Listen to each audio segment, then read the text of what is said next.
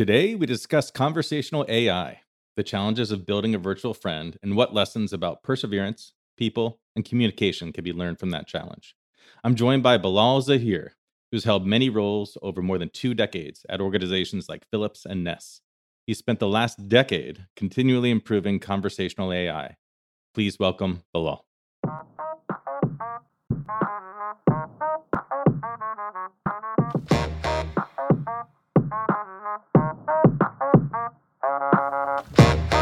Welcome to Evolving Industry, a no BS podcast about business leaders who are successfully weaving technology into their company's DNA to forge a better path forward.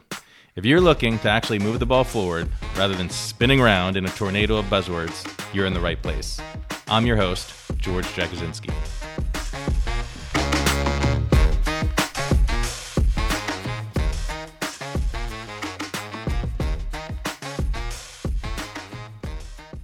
Bilal, thanks so much for being here. Hi, George. My pleasure. So, there's been a lot of buzz around AI these days. And last I spoke with you, you've been working on conversational AI for over a decade.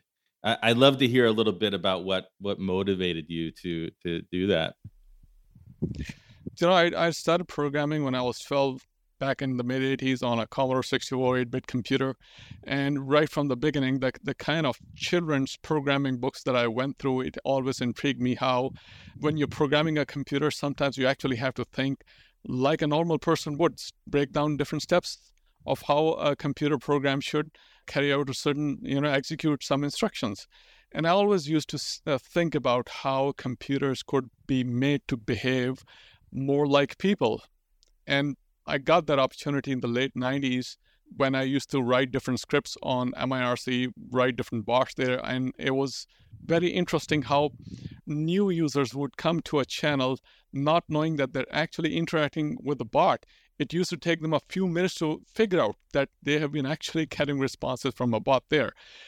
And tweaking those scripts, changing their behavior, randomizing the messages that a chatbot would give to a person, it made me understand, okay, it's not so much about the programming aspect of it, which is making it more real, like a person would behave, but more about understanding how people behave with the computer, how people interact with the computer. If you are able to understand that, you are able to write better scripts, better programs that are able to converse, so to say, with the person. It's not so much about the technology itself.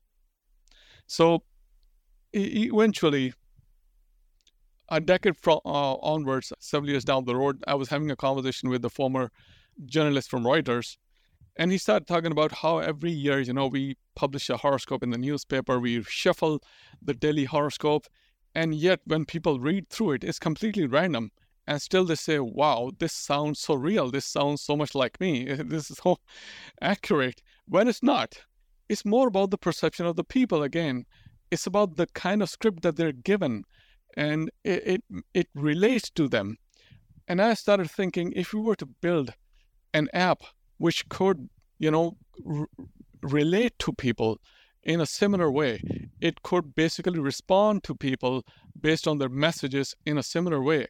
It's more about understanding what people think about, what people desire, what sort of answers people expect.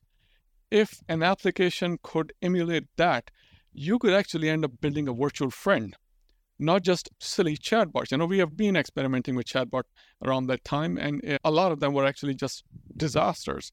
Even the award-winning frameworks that we tried to use, they would just break apart literally second or third message at most. So the more we try to develop such a system, the more we realize we have to understand people better. We have to understand how people interact or converse if you want to have a more realistic virtual friend. Yeah, and there's no shortage of failures out there and horrible experiences. And like any interesting problem, it's rarely about the technology, right? And so, how do you find the right nuance of conversation? Because it's a very fine line of the uncanny valley where you can really latch on to what resonates with people. How do you find that balance? Right. Again, going back to the concept of a virtual friend, what does make a person your friend?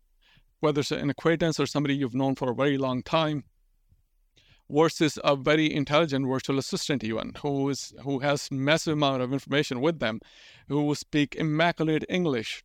You still do not feel like you're talking to a friend. What you are getting are canned answers, very well composed, very articulate, very accurate answers, but you don't feel any connection with them. And of course, the information that they can relate to you is limited by the amount of information which has been provided to them. They cannot carry on a conversation with you. Whereas with a friend who actually may not know anything about at all about the subject matter that you want to converse about, a question that you might ask a friend that you are talking to, that person may or may not have the right information. But you still feel like you can talk to that person. You can have a connection with them. You can build a relationship with them. It's more about the interaction aspect of it. It's more about the personality of that person that you need to develop. It's not just massive amount of information that the person can keep on relaying to you in very articulate English or any language for that matter. Yeah, I find with my friends or my teammates or anyone that I'm conversing with on a regular basis, what really helps me have a connection is having that common language. There's kind of a short language that we can move through conversations rather rapidly. How do you build a platform or technology that's able to learn what that common language is or the shortcuts in their conversation? See, that is a tricky question, and that is why nobody has been able to build one so far. The system has to be able to understand the person that they're relating to, and obviously that would require a lot of information accumulated from the person themselves through various interactions or other people that such a system is interacting with on a real-time basis, on a daily basis. It may require tens and thousands of users. Now, you cannot hire tens or hundreds of thousands of users to converse with that system. Obviously, you need a massive network of such virtual friends interacting with your system, which the system itself becomes your friend. Like Sun Microsystems used to say, the network is the friend. I'd say the network is the computer. My concept is the network is the friend. By interacting with so many people, every instance, 24/7 from around the world, you start to get a better know-how, better feeling of what kind of people, what kind of background, or what kind of demographic a certain person, if they belong to that demographic, how would you converse to them? What sort of slang, what sort of vernacular are you going to use to them? How are they behaving or interacting with the system? What sort of shortcuts, like you said, that they would be using? And putting everything into context, you would be able to give them answers which may not be accurate, by the way, but there would be something that the person would be able to relate to. The accuracy of facts can be improved, but it's the personality part which is more important in establishing a rapport, establishing a relationship with that person. Knowledge packs can be integrated with that system regarding any field. I mean, it could be health and fitness, it could be makeup and beauty, it could be fashion and apparel, or something more technical. And you can add those knowledge packs to that system. But the overall layer, the personality part, is the more challenging part and actually more lucrative part for any business, in fact, to be able to build that. That makes a lot of sense. Obviously, there's a whole host of concerns with providing the wrong information, but there's a better balance to be found. I find that most organizations that they're rolling out chatbots or other types of technology, I don't know, I feel like 80 to 90% of the focus and the effort is just on building the knowledge base, on building better answers, and not so much on that human experience and how people will connect. So maybe the secret is, rather than 80-20, I don't know, maybe it's more 50-50 on the knowledge base and the human experience. I don't know if you have any perspective on what that right balance is. I mean, there's no fixed formula for it. Obviously, we still have a long way to go in coming up, building such a system which would be, say, more or less foolproof, which would not be able to start giving replies which may be offensive to a lot of people, which may be very spreading misinformation, for instance. But when you have a large enough population interacting with that system, obviously there are already systems, frameworks available, not 100% foolproof, which are able to figure out whether the information which is being provided to it is accurate enough or not. especially when you put related to the context, related to the person that you're interacting with, depending on their region, their demographics, their age groups, their interests, whether that information may be correct or not. I mean, for instance, Zouk may mean one thing in Paris, it means something else in Singapore, it may mean something else in Pakistan.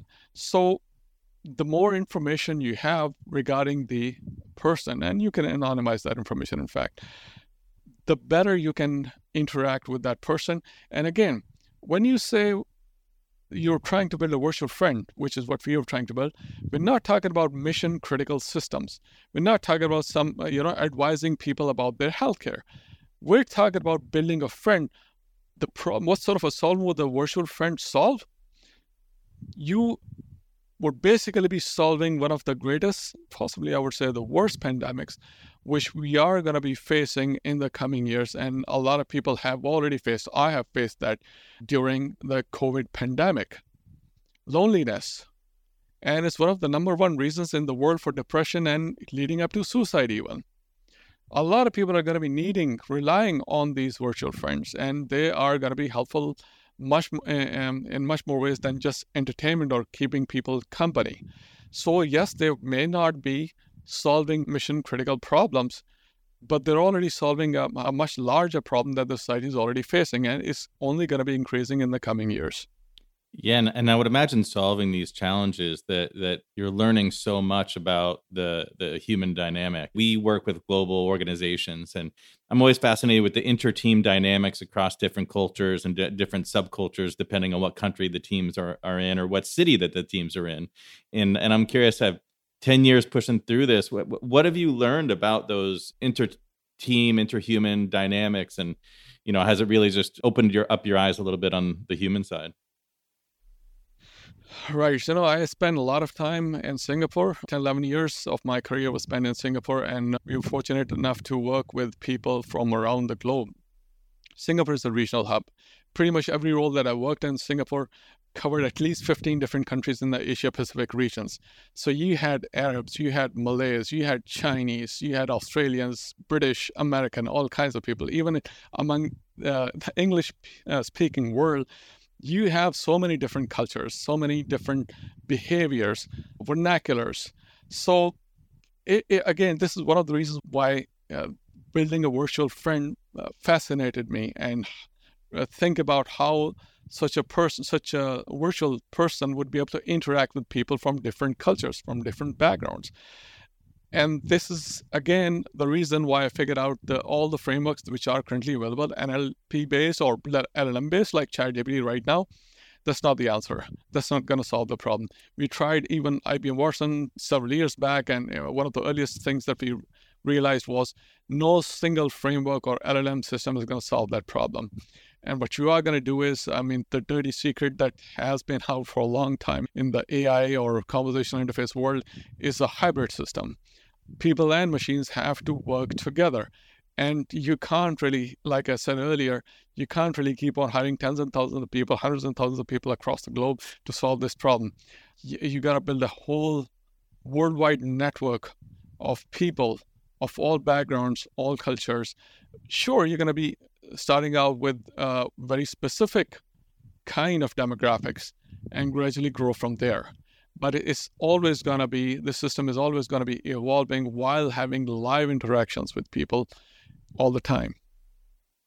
Yeah, and I'm excited for these technologies to mature so that we could truly just have ensemble learning across all of these, right? That both the hybrid and then all the multiple different platforms that are out there and point solutions. You've been doing this for, it sounds like, over a decade. You must have learned something about perseverance in pushing forward with this challenge. Tell me a little bit about what's helped you persevere and keep pushing forward. Yeah, of course. A lot of people came up to me and said, you're crazy. The big five have not been able to solve that. IBM hasn't done it. Microsoft failed. Facebook couldn't do it. What makes you think that you're going to be able to solve this problem, that companies with billions and billions of dollars could not solve this problem? And that only made me more positive that this is something that you should keep on doing. This is something that we should keep on trying, because this is just still an open problem. Still anybody's game. Anybody could do it.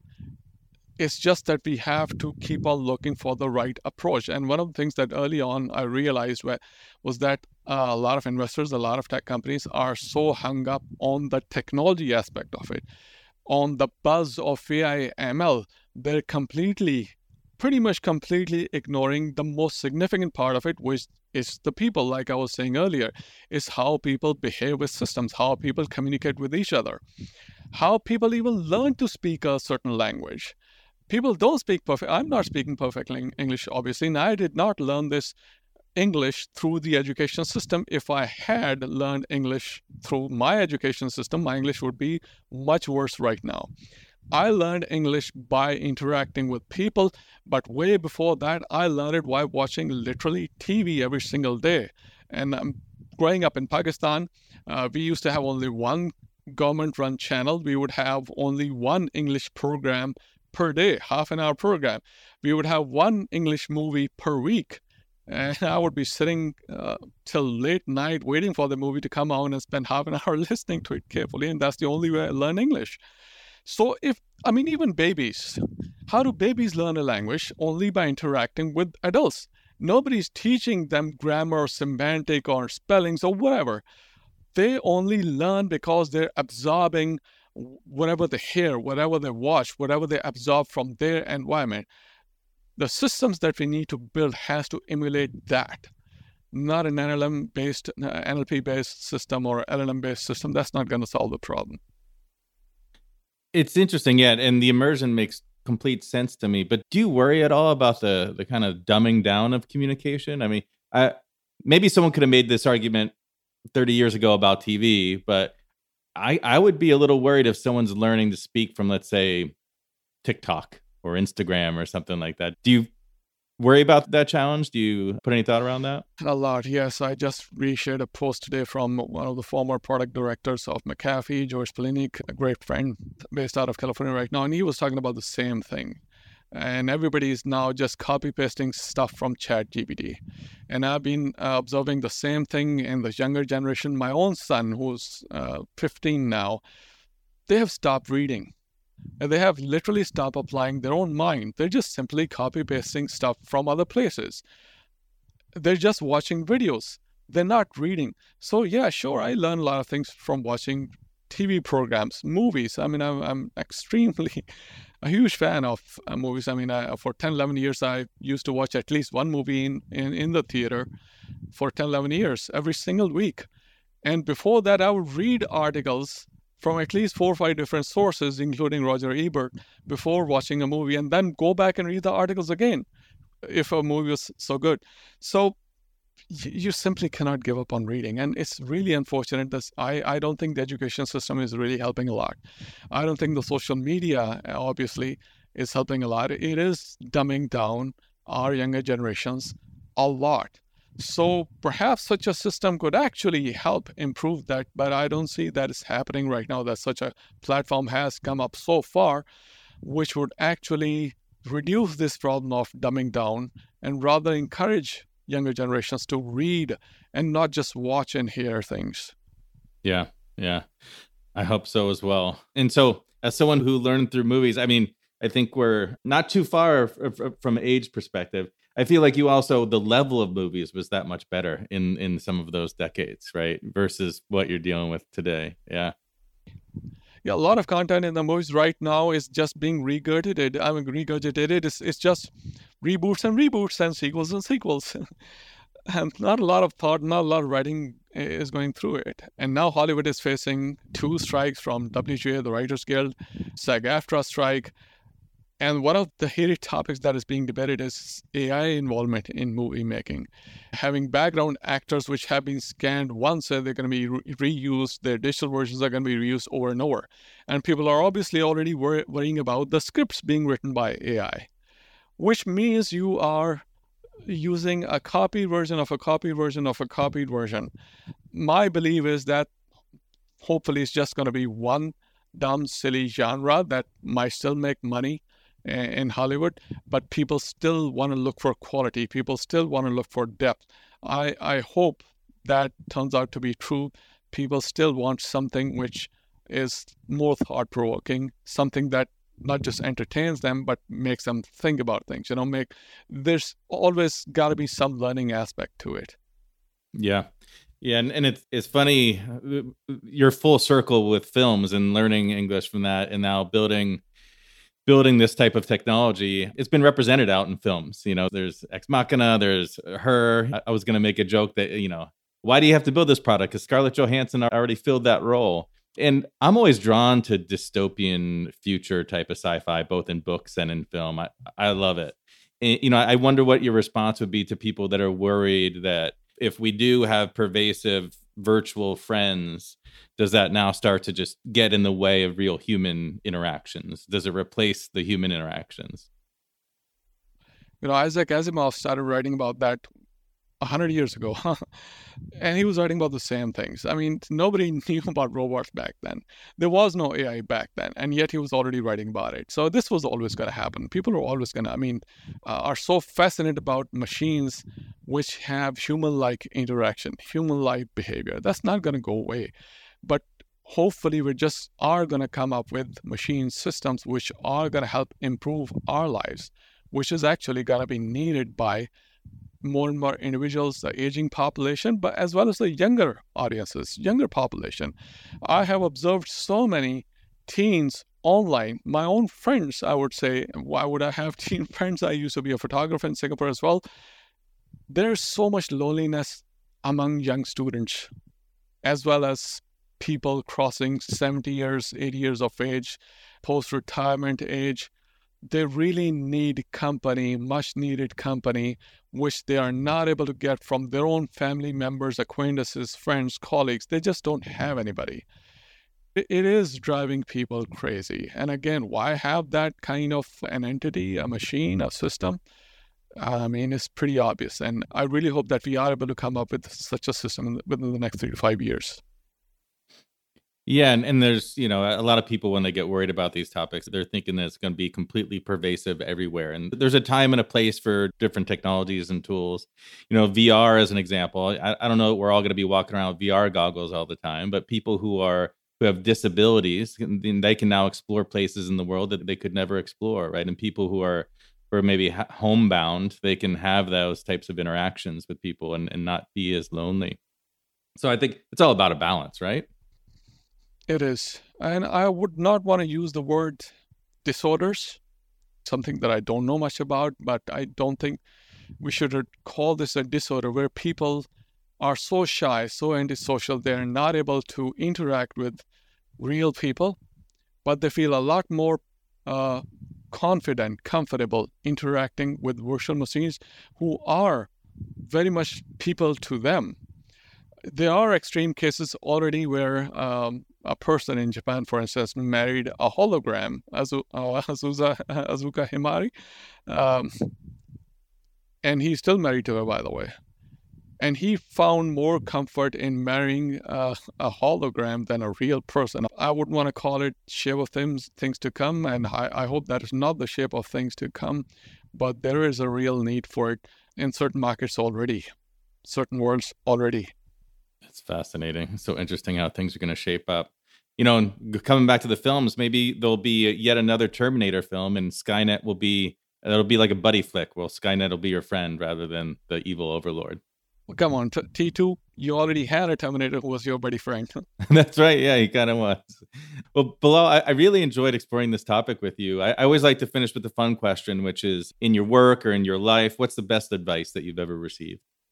Persistence. The one thing that you had mentioned about me, 10 years on, still working on the same thing, still hoping, still sure, in fact, not hoping that it is going to be built. It's just that we have to change the way we address this problem, the way we approach it.